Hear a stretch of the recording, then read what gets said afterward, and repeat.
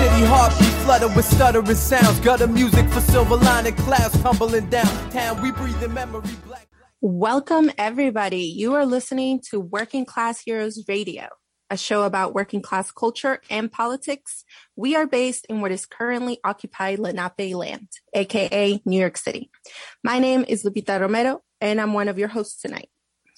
And I'm your other host, Danny Catch. As the city continues to roll out the vaccine and reopen indoor dining, questionable, we thought we'd focus on the people who've been feeding the city, delivering and selling food out in the streets throughout the pandemic, restaurant workers and street vendors.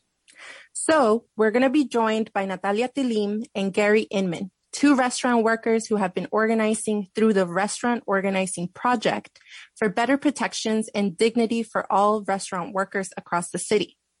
We'll also be chatting with Stella Becerril, an organizer for the Street Vendors Project, about the ongoing issues street vendors have been facing, as well as some recent victories. But first, as always, we're going to start with a roundup of some of the news from this past week.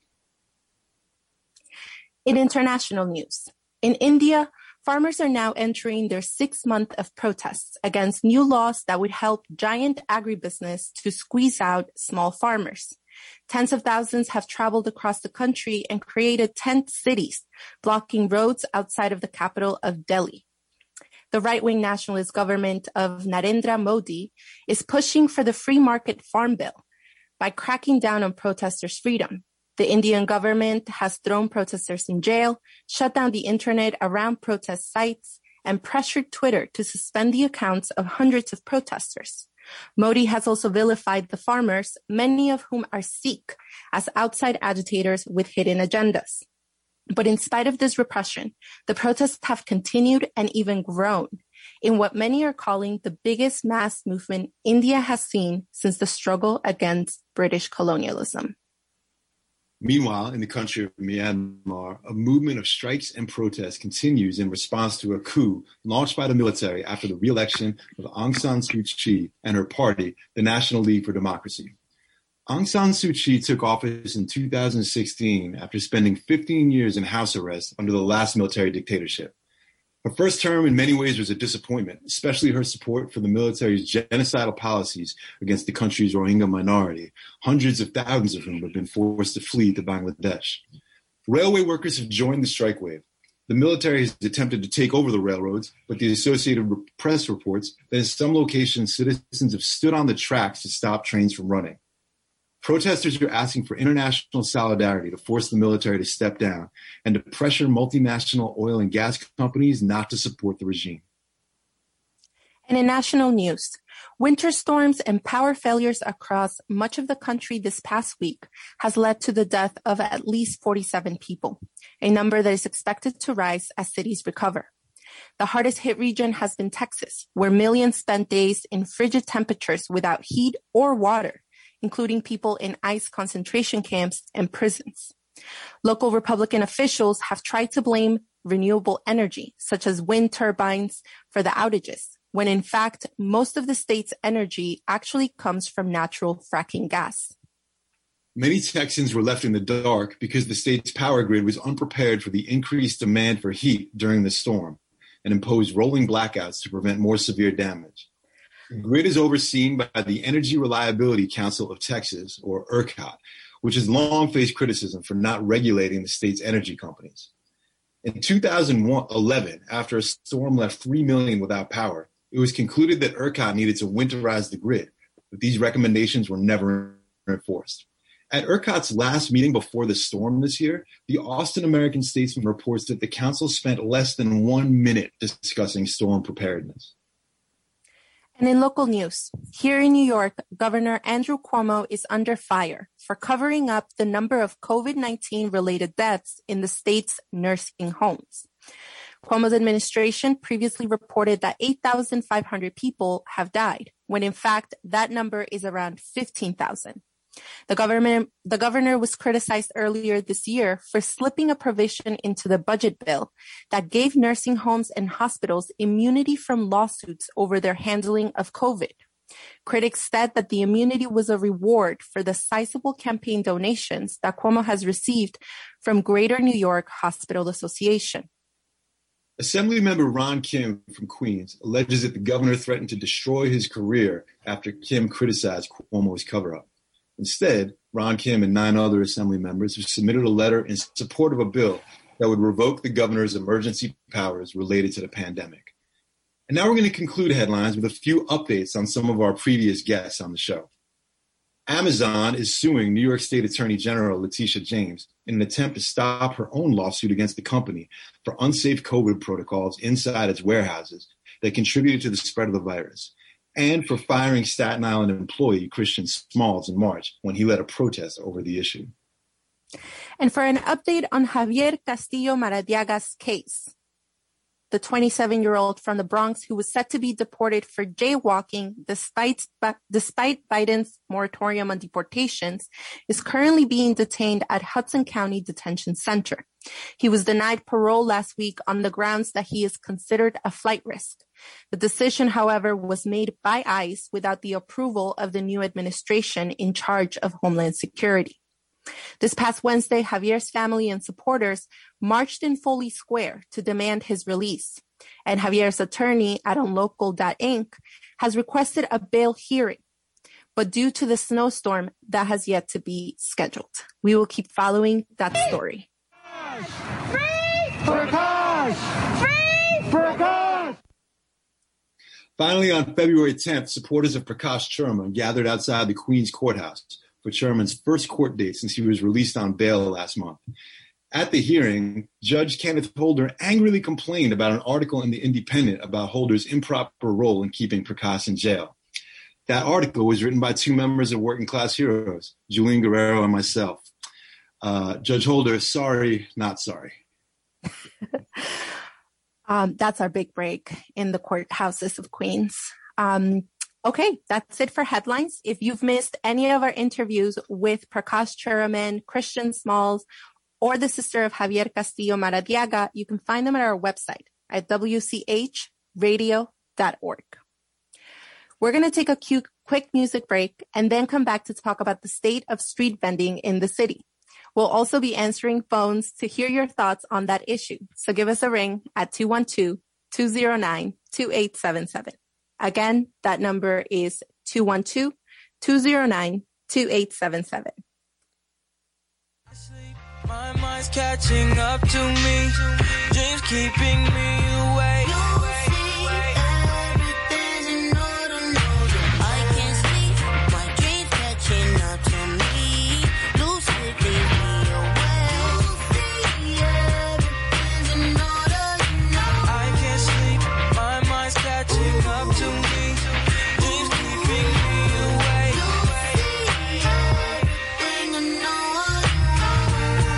Everything that you got, cause by now everyone knows I ain't had a lot. Coming up it was rough, rusty pans and pots, so as a young man I demanded it all. Is a house and a car, plus another house just so I can house this broad, plus another car that can go really, really far and a ticket out of space after they land on Mars. Is this Lawson Mall? You know, a place where all my grandsons can shop and ball. I need a brand new shirt, new watch and shoes for all my brothers and cousins, uncles and nephews. There's a private island for refuge and a studio space with like 16 rooms for all kind of artists that be recording and rehearsing in my own record company to put out the recordings. Is the gang of more money? I want to house the homeless. I want to feed the hungry. I want to cure diseases. I want to stop brutality. I want to pay for the best education for my family. I can't sleep. My mind's catching up to me. Dreams keeping me away.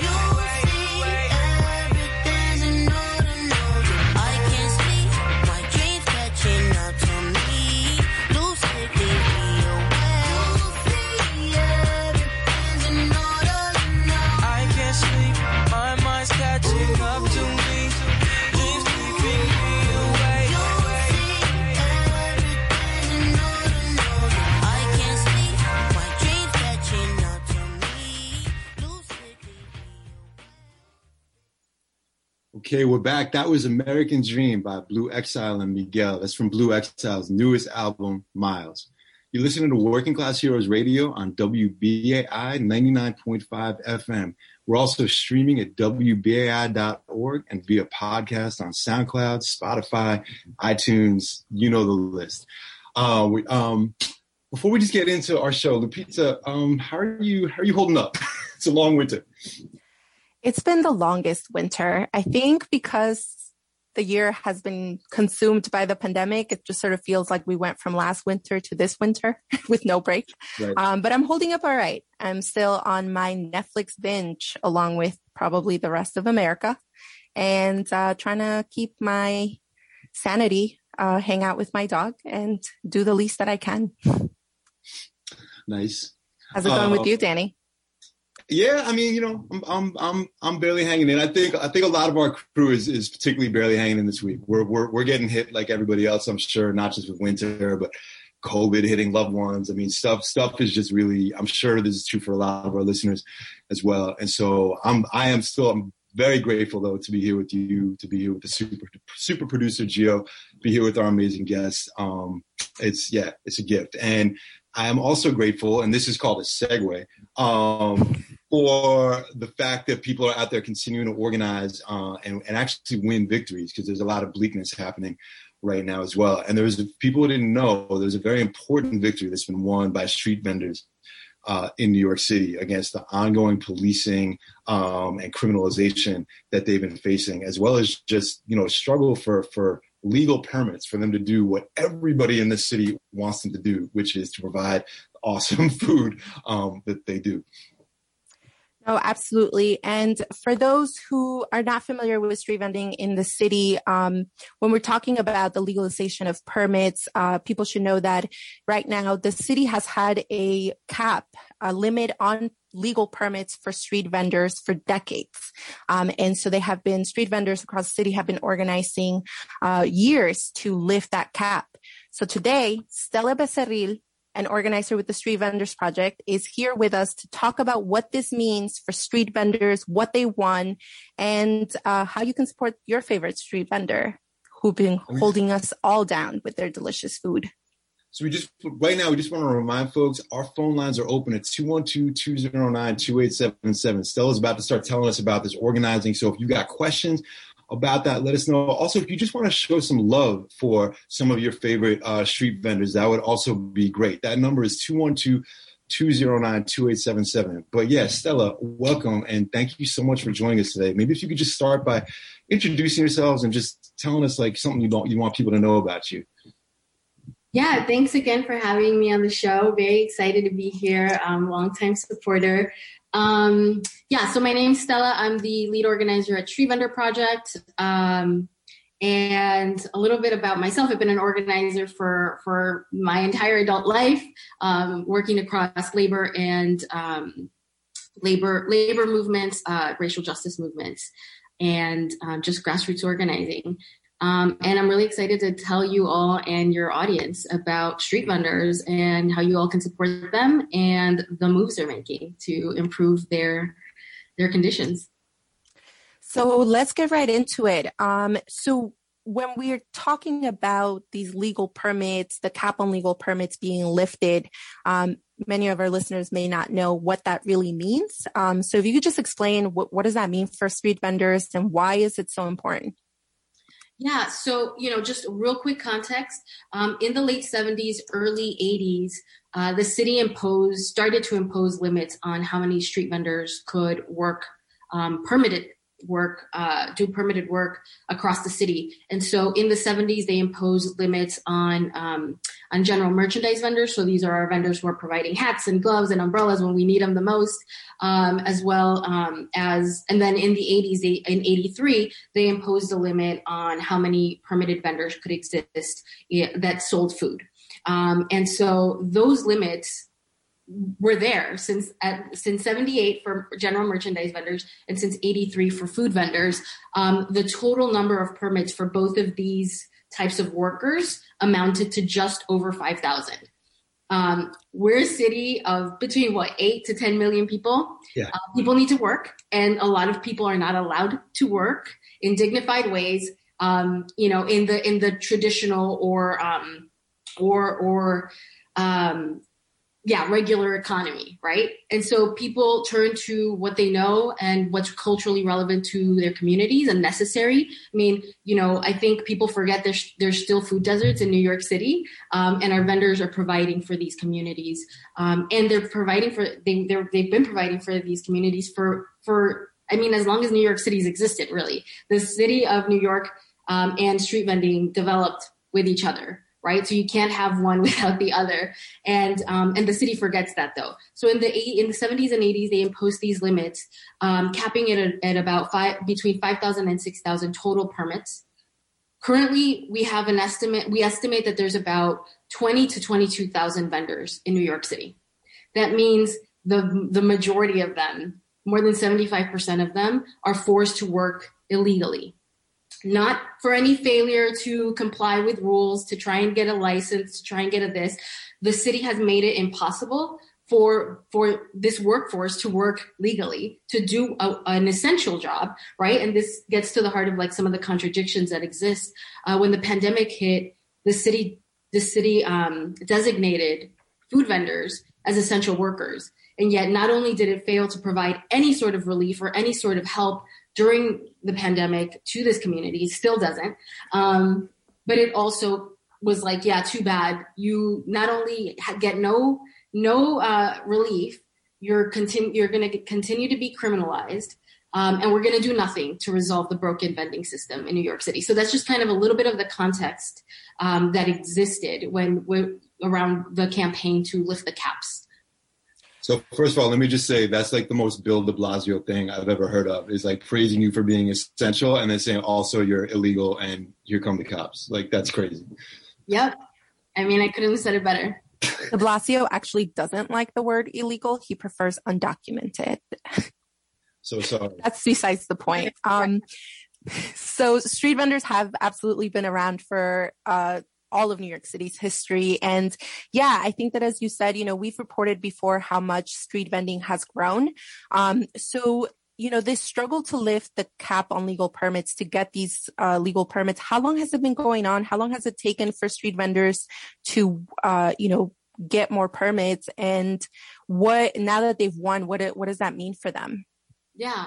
So, I think the struggle to lift the caps has really been around as long as the caps were imposed, since the caps were imposed. Formally within a campaign, this campaign to lift the caps was launched in 2013 through the Street Vendor Project. The Street Vendor Project's been around for 20 years. It was founded in 2001, and so the Lift the Caps campaign was launched in 2013. It failed in the city council in 2016, in December of 2016. And so it had to be relaunched with a new name, right? I forget, I think it was city council introduction 1303 between 2013 and 2016. And then it was killed in December of 2016. And it was relaunched in 2017 for the next cycle under Intro 1116. And so what this bill aimed to do was to increase the number of permits available for food vendors specifically. And also, I think the second part to this that I think doesn't get talked about often enough, and especially in the last few weeks since it passed in city council, is the fact that this bill will see the city create a new agency dedicated to regulating and enforcing this industry, right? I think we need to move into the realm of seeing street vending as an industry just like the restaurant industry, just like the retail industry, right? It's an industry and with a workforce, and that workforce deserves rights. That workforce deserves its labor to be recognized, and it deserves to work under dignified and safe conditions. And so this bill, the second part to this bill, is going to see the birth of a new agency that is going to be dedicated to the regulation and enforcement of vending regulations in the city, which is different than the way that it's regulated now. So first of all, I just want to remind callers, we only have a little bit of time left with Stella on this discussion about street vendors. So if you want to call in, that number is 212-209-2877. But I just want to pick up on what you're saying there, Stella. So right, previously, I think I've read that part of this bill is going to take away enforcement from police, right? So when we talk about this creation of another agency, which, given how much there's been broken promises by de Blasio and the city council on reducing the police budget, this actually does seem like a very important victory in sort of the reducing police presence in the city. Let me know if that's a correct interpretation. And what should street vendors, if folks are listening right now, know about what this means for police and city enforcement? Yeah, for sure. So I think, like you said, there's a long history of broken promises by this administration and many other administrations that came before, and especially within street vending. Even in 2020 alone, in two separate occasions, both in I want to say June and September, de Blasio's office said that NYPD would no longer be enforcing street vending, and yet, through the fall, through the pandemic, we've seen the continued harassment, the continued fining, the continued arrests of street vendors across the city, especially in areas where there's large concentration. And these also happen to be the areas that were the hardest hit with COVID, right? And so what this bill does, and why another reason why it's so important, is that it codifies this promise, that these empty promises that were made over the last year. It actually codifies it, and it removes NYPD as one of the agencies that had the power to enforce and regulate street vending. And so previously, before this bill, and until this bill goes into effect next year, NYPD was among the 4 different agencies that had the power to enforce and regulate a myriad of street vending regulations. Now they will not have that power. The remaining agencies, which includes like transportation and parks, they will continue to be able to enforce certain regulations, but they will all have to be channeled through this agency, which is actually a civilian agency now rather than a criminal agency. And that's also huge because this is a big step forward in decriminalizing the labor and the laborers that do this essential work, right? And so this bill is not the end-all be-all. It's aiming to introduce 4,000 new permits by 2032. What it's actually doing is not really introducing new permits. It's really legalizing the work of 4,000 vendors over the next 10 years, right? So these vendors have been doing this essential work for years, in some cases decades. This bill is going to see the legalization, the recognition of their work, finally, right? So it's still not enough. That means that we're looking at least 10,000 vendors who are still going to be left kind of wondering what happens to them, what is to come, right? And what kind of enforcement is going to happen. They're still not going to be able to rest easy when they go to work. And so this bill is not the end all be all. It's really just the first step in getting that justice for this community, which is already hyper exploited, hyper marginalized, hyper vulnerable. It's just really existing at the intersection of all of the different things that plague our city. And this bill is just the first step forward in the right direction to where we need to go. Absolutely. And street vending is, if you are out in the streets of New York, it's pretty obvious. Street vendors are mostly immigrant, are mostly women, are mostly undocumented folks. And so it's really no surprise that these are folks that have been the most marginalized when it comes to informal economies. I just want to say, leave my churro men alone. Like, some of the worst days of my life where I'm just running from place to place, like a churro, a mango, the healthiest snack you can have for breakfast. That's what I'm eating, in between. I mean, not anymore. You can't eat with your mask off on the trains. But before that, that's what got me through the day. So I'm very glad to hear that they're going to have way less enforcement. So I guess I just wanted to say, to wrap this up, how can anyone be involved in the Street Vendors Project, or support you guys, or just be in the know about what your next move is? Yeah, for sure.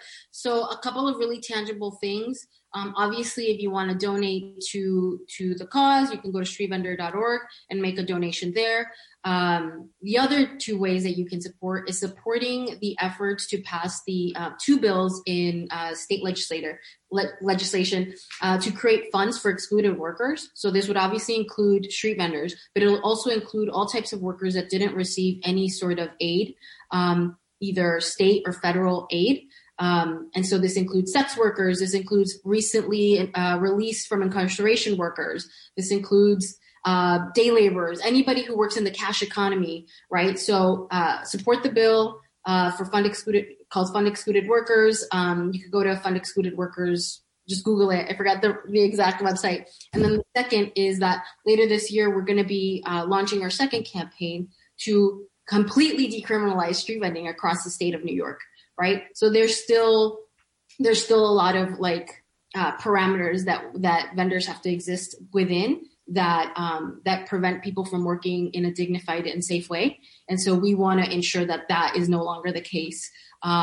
And that's going to be this state bill that is going to aim to decriminalize street vending across the state of New York. So when that's launched, please support us when we call for support in the many different ways that we will. And keep supporting your local street vendor by buying their churros, buying everything that they make, and just letting them know that you thank them for their labor. Absolutely. Since we didn't have any callers for this section, I'm just going to end it by giving a shout out to my favorite street vendor, Antojitos Doña Fela. She is out in Jackson Heights, Ecuadorian treats, tamales, empanadas. You can find her on Instagram. And we'll also be linking everything about the Street Vendors Project on our website and on our social media. So you can find us at Working Class Heroes Radio, anywhere on social media. Yeah, we'll definitely be continuing with updates on our show about the progress of this campaign. Stella, thank you so much for breaking all this down for us. We are going to take a quick musical break, and when we come back, Julian will be taking over to chat with restaurant workers about what's been going on in restaurants this past year and what's going ahead. So stick around. We're going to be right back.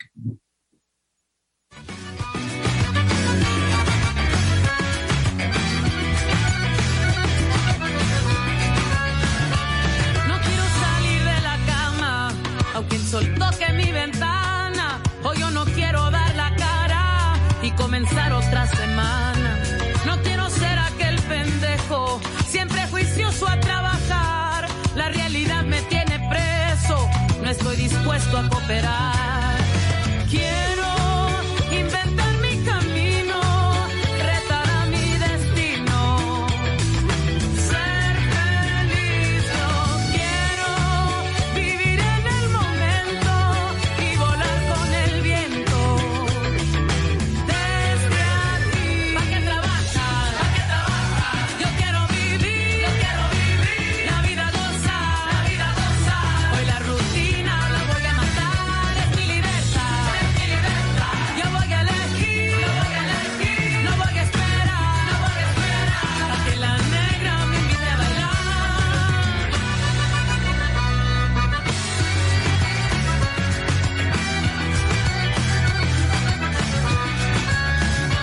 Cuando era chavo yo pensaba que la vida no terminaba, que todo era infinito, porque el cielo lo regalaba. Ahora veo que el tiempo pasa, la vida de rosa no es nada, solo me queda el consuelo de hacer lo que me da la gana. Quiero inventar mi camino, retar a mi destino, ser feliz. Yo quiero vivir en el momento y volar con el viento. That was Pa' Que Trabajar by Santa Cecilia. You're listening to Working Class Heroes Radio on WBAI 99.5 FM. Also streaming on WBAI.org. Good evening, everyone. My name is Julian Guerrero. Happy to be here with you all. Shout out to Lupita and Danny for getting us to this segment. Remember, our phone lines are open and we want to hear from you.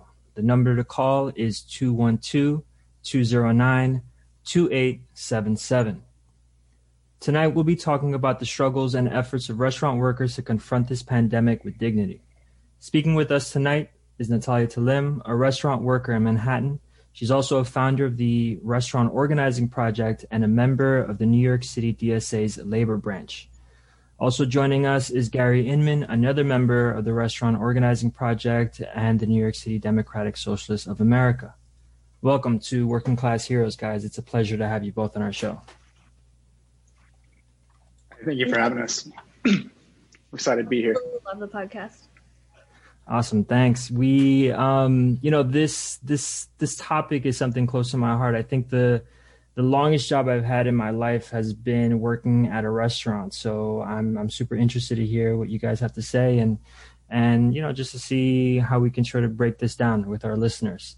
So let's get into it. Can you both speak to your experience in the restaurant industry? How long have you been a restaurant worker, and how has your work been affected by the pandemic? Yeah, so I started cooking in restaurants back when I graduated from high school in Kentucky about 7 years ago. I caught the bug and decided to move up to New York to work in these restaurants because I can't imagine a better place to learn. And I've been a restaurant worker for 15 years.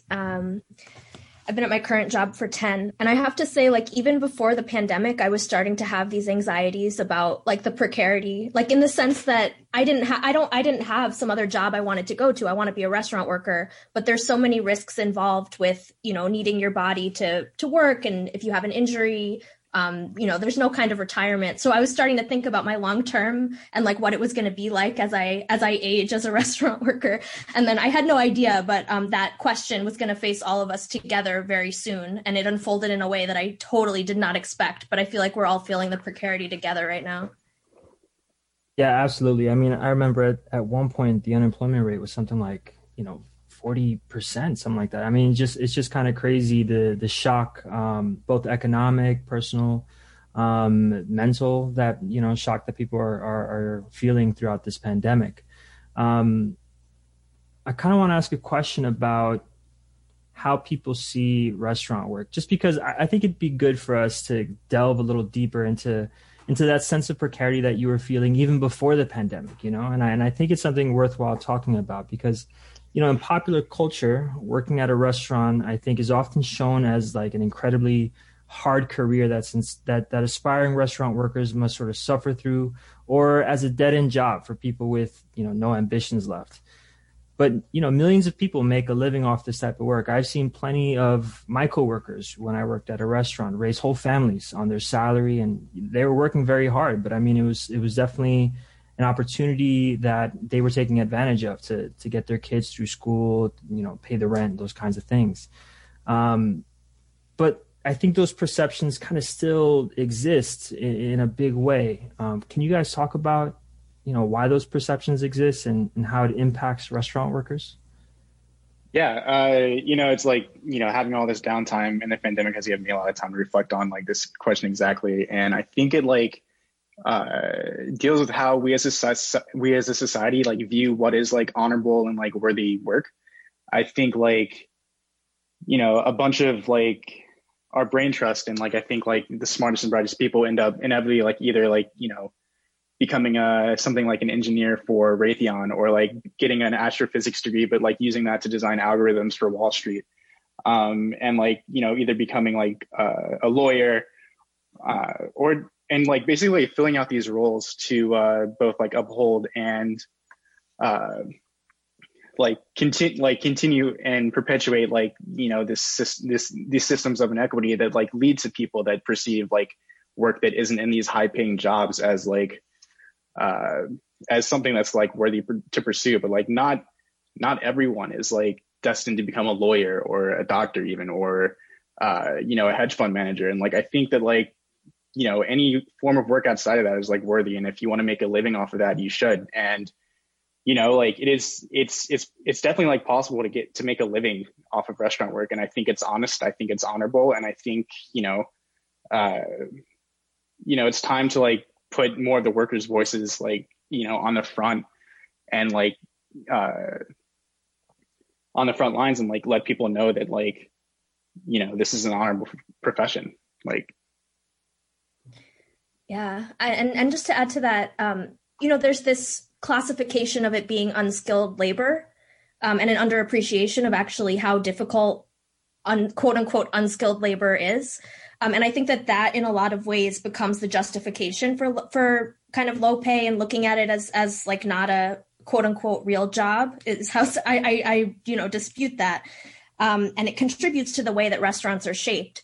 And not to do a whole like statistics drop, but only 1.3% of restaurant workers are unionized. It's the lowest unionization rates of any industry. The federal minimum wage for tipped workers is still $2.13 an hour. And the sub minimum wage came from the end of slavery, where people felt uncomfortable paying freed slaves a wage, so came up with the tipping system. Restaurant workers are twice as likely to be part-time than other industries, and only 14.9% of restaurant workers qualify for health insurance through their job. And it's just maddening because of how, like, you see how many restaurant workers, in particular immigrant restaurant workers, have been considered essential, like so essential to this economy, and yet are treated as being so disposable. And even the way that Cuomo approached restaurant workers with the whole reopening of indoor dining, it's like, he's like, you think you're going to qualify for the vaccine? LOL. But it's like, no, actually, we have a lot of leverage right now because restaurant workers are the ones who've been helping everyone else get through this pandemic. That's just wild. Those string of facts that you laid out for us. I mean, I had no idea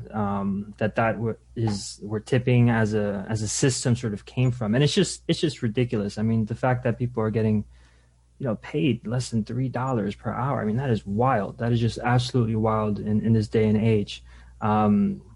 Which let's see if President Biden comes through with the $15 minimum wage, federal minimum wage, which I think is becoming more and more a thing on the chopping block from his administration. So yeah, big promises there. Thanks, Guy.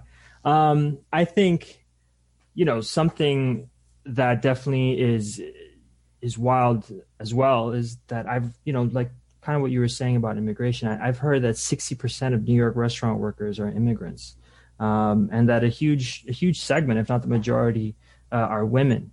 These are groups of people that are often associated with the base of the Democratic Party, and something that the labor movement should at least be focusing on. But like you're saying, it's the most ununionized sector in the entire sort of in the economy.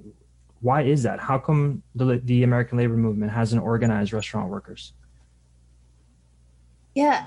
I mean, I want to say like that. I hope it goes without saying that unions are on our side and are part of the same project as anyone who's trying to make restaurant work better. But I do think that from a union perspective, taking on the project of trying to organize restaurants is a very, very risky ordeal that often, when you think about the cost benefit analysis, doesn't lead towards that being the focus of any union drive.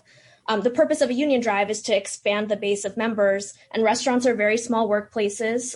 9 out of 10 restaurants have less than 50 employees. They're also very difficult to organize because they have low profit margins, which means that sometimes it's easier for an establishment to close and just like reopen somewhere else than deal with a union drive. So they have all kinds of ways that they can undermine attempts at unionizing. And I think I understand that from those strategic concerns, I'm sympathetic as to why unions might not have restaurants on the top of their list to organize. But I do think it speaks to why we need worker organizers in restaurants, because our perspective of what needs to change on the job is strategic for us. And so I feel like once we can build up worker run and directed organizations, we could start to impact some of these issues. And the reality is that I think there's a lot of things happening, like the organizing of delivery workers, app workers, food vendors project that's going to test the limits of the existing trade union movement that we have, and hopefully push it to expand and also develop new organizations in that process. Yeah, and like apart from like the structural issues that like unions see as like being toughest to organize in like places like independent restaurants, I feel like other factors like people understanding like the true cost of food, paying more for the product that they eat, and like also like understanding that people are like trying to make a living off of this and like should be paid a living wage is big. And also from my experiences, like being like a line cook, like authority usually runs from the top down. Like, we call I've seen people call like businesses and corporations like kind of like tyrannical dictatorships within the American system of democracy. And I think that issue, it gets magnified even more. Like in the kitchens that I worked in, like anti-intellectualism plays a big role in how people like maintain order. Anywhere from like not, being given a strict set of like mise en place to prepare, or even just like not being allowed to contribute to the menu or like, you know, give feedback in terms of like any kind of like issue that may arise in terms of production or service. That being said, like what that creates is basically just like a network where people feel intimidated and disincentivized to speak out, you know. So like, you know, I believe like I'm not too familiar with how to get a union going for a restaurant, but it seems like it has to like really be a few people that will try to like organize their coworkers and like get a vote going. But at the same time, it's like if everyone else is afraid of being fired and blacklisted because, you know, this is an at will employment state, like they're not going to come together because, you know, just like the threat of like losing all your connections in a community as tight as New York City is very real. In my experience working at a restaurant, you know, I would talk to immigrant workers, because where I worked, I mean, the entire, you know, back house was immigrant worker labor, and pretty significant amounts of it in the front of the house. And, you know, speaking with them, they would tell me that they agree with the idea. They don't want to be paid wages that are just incredibly, you know, $2-3, something like that per hour. They want to improve their conditions. And I remember speaking with one of them, and they told me, you know, that it's just such a precarious situation. For example, he told me a story about how he had worked at a different restaurant. He worked like a whole week, asked for his pay, and the owner told him, no, you know, here we pay biweekly. And so he worked the second week. And again, his owner told him, not his owner, sorry, the owner of the restaurant told him that he would get paid at the end of the month. After working a whole month without pay, he asked the restaurant owner one more time to get paid, and he asked him, the owner, down into the basement where he brandished a gun and basically told him to get lost. And that to me is just like the situation for so many immigrant workers who also don't have protections, don't have as many rights as they should in this city and in this country. I think it makes those things all that much more sort of compounded. Have you guys ever heard crazy stories like that, or is that something sort of? Yeah, I mean, like it's funny you bring that up because, you know, when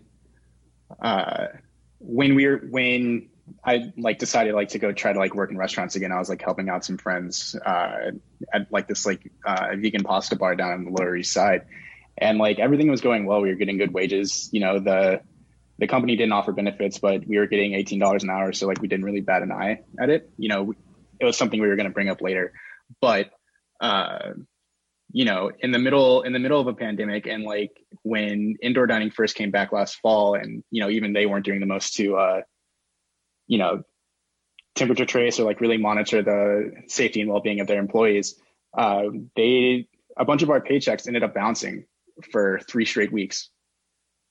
Like, and like, I just like think that like, you know, with what we're going through, like going to work in a pandemic, like working in taking public transportation, like working in close confines where, you know, we don't have the freedom to move around and like stay 6 feet away from people. Like if you've ever worked the line or ever worked in a restaurant during a busy dinner service, you just know that that's impossible, regardless if we have reduced capacity, like people are gonna come together. And like that being said, like, you know, it's just insane that like with everything that we're putting ourselves through to help other people make more money than what we're getting paid, like we shouldn't have to deal with like 3 weeks of like bounced paychecks. We shouldn't have to deal with like you know, non-apologies and being put in precarious like situations by our bosses when like, you know, most of the time they're not really even present. In fact, like we deserve more. Like we deserve hazard pay through all of this. Like, you know, and like to like really like tackle the root, we should have like been paid to stay home for 3 months last year. Absolutely. Thanks for that, Gary. We're going to take a quick music break, and when we come back, we'll have more questions for Natalia and Gary, and we'll also be taking calls. So pull out your phone and get in touch with us at 212-209-2877. Again, that number is 212-209-2877. We'll be right back.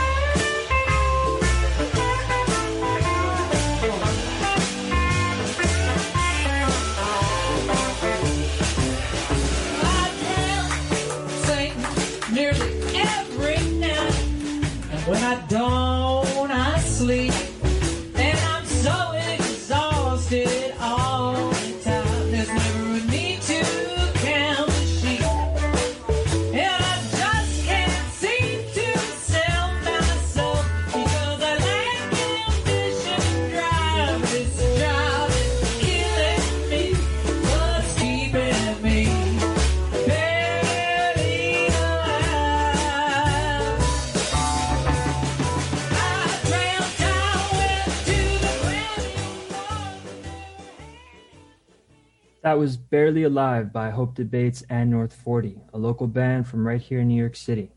You're listening to Working Class Heroes Radio on WBAI 99.5 FM, also streaming on WBAI.org. My name is Julian, and I'm here with Natalia and Gary, two New York City restaurant workers and members of the Restaurant Organizing Project. We've been speaking about the nature of restaurant work and how it's been seen by the public, and I believe we actually have a couple new callers. So I want to welcome our first caller onto Working Class Heroes Radio. Caller, what's your name and where are you calling from? Is that me? Yes, sir. Oh, okay. Hi, how are you? My name's Antonio. Right now I'm in Manhattan. Hey, I originate welcome from the to Bronx. Working Class Heroes Radio. Yeah. Oh, I got to give you guys a nod because I don't know what you guys did to get this together to come on the air. This is something that needed to be on the air, BAI, I don't know, forever, decades ago, because the restaurant industry was so much of a part of New York and people working their way through in their careers and whatnot. And so many arts people, work in the hospitality industry on the way up. I'm pretty sure many producers who are on BAI used to work in restaurants at some point or cafes. I was thinking when you were talking about organizing and how to do it and all this, and one thing that came to mind is if we can just get a little well-known chefs, or even just some that are just popular in New York, to unionize and work it that way, do you guys meet and have like strategy meetings and things like this outside of the air, being on the air? Definitely, Antonio. Thanks for your call. We'll definitely pass it over to Gary. I'll wait for your contact, yes. Oh. Thank you. Absolutely. Gary, Natalia, what do you guys think? It's great to have a caller to show you guys some love, and definitely, talking about strategies, about how to take this monster on. What do you guys think? Yeah, no, well, Antonio just really speaks to the fact that there's so many people who think of themselves as a part of the restaurant industry, whether they've left those jobs or not. It like really sticks with you. And that's something I found a lot doing this organizing. We have weekly calls in New York City. We meet on Zoom. If you want to get plugged in, you can email us at restaurants@dsacommittees.org. Just say that you're looking to plug into the New York crew and we can plug you in. Yeah, I mean, there's a lot of strategy questions to be had. And the thing that just really guides my strategy is like we need to have spaces where the workers in the industry can also shape it and take part. Because I do think it's a very celebrity-driven industry in some ways, because it is such a public-facing world. And I find that a lot of times some of the big chefs in the industry claim to speak for us, but actually, like from the workers' perspective, we have a little bit of a different take. So we're very much about centering the voices of the workers in the industry. Great. I actually want to see if we can take our next caller, if they're still on the line. Caller, welcome to Working Class Heroes Radio. What's your name and where are you calling from?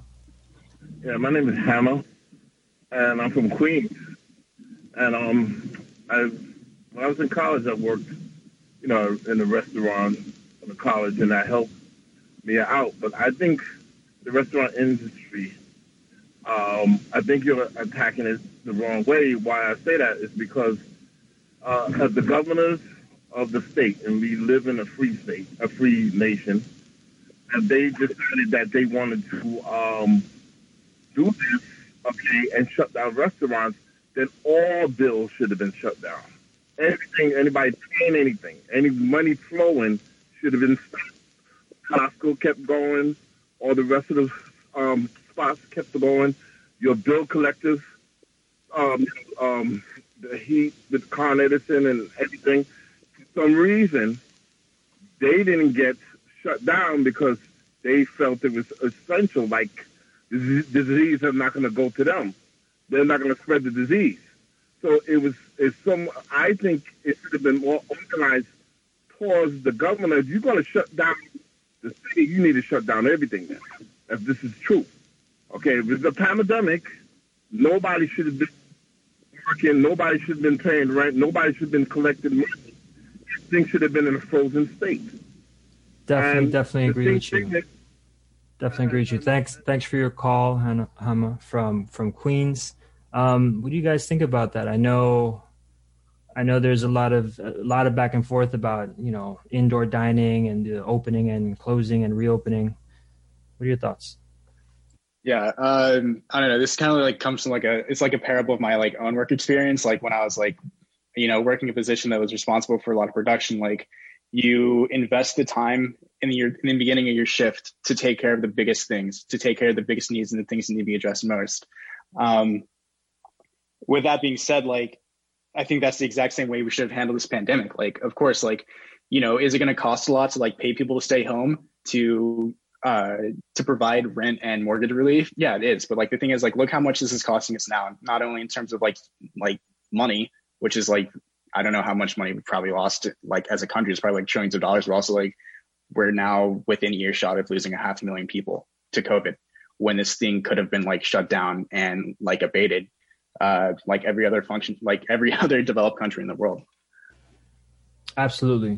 Completely agree with you. I want to sort of move on because I don't think we have too much time, and I want to give you guys a chance to talk about, we've mentioned the Restaurant Organizing Project a few times, but can you guys, talk to us about it? Like, what are you guys doing? What's the Restaurant Organizing Project about, really? Yeah, I mean, so we started this project at the start of the COVID crisis, and we're coming up on about a year. The feeling was that we need to use this time, like this time when we're all kind of experiencing a collectively how precarious this industry is, that it's an opportunity for us to actually strategize, make networks, create materials that we're going to be able to use when things do reopen fully again. So nationally, we're a national organization. We have 2 calls a month. The next one is going to be this coming Tuesday. You can register for it at bit.ly/Feb Family Meal, FEB Family Meal. We're also about to launch a national newsletter, which is going to highlight the struggles and tribulations of restaurant workers and our efforts to organize and figure out what we're going to do about this industry.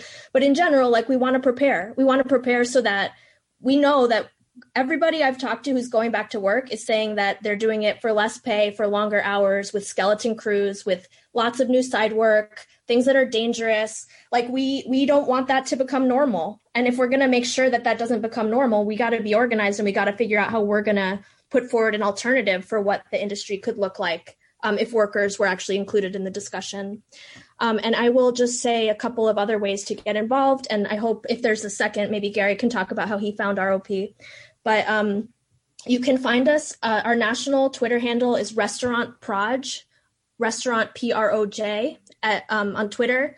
And then in New York City, you can find us on Twitter at NYC Rest Workers and on Instagram at NYC Restaurant Workers.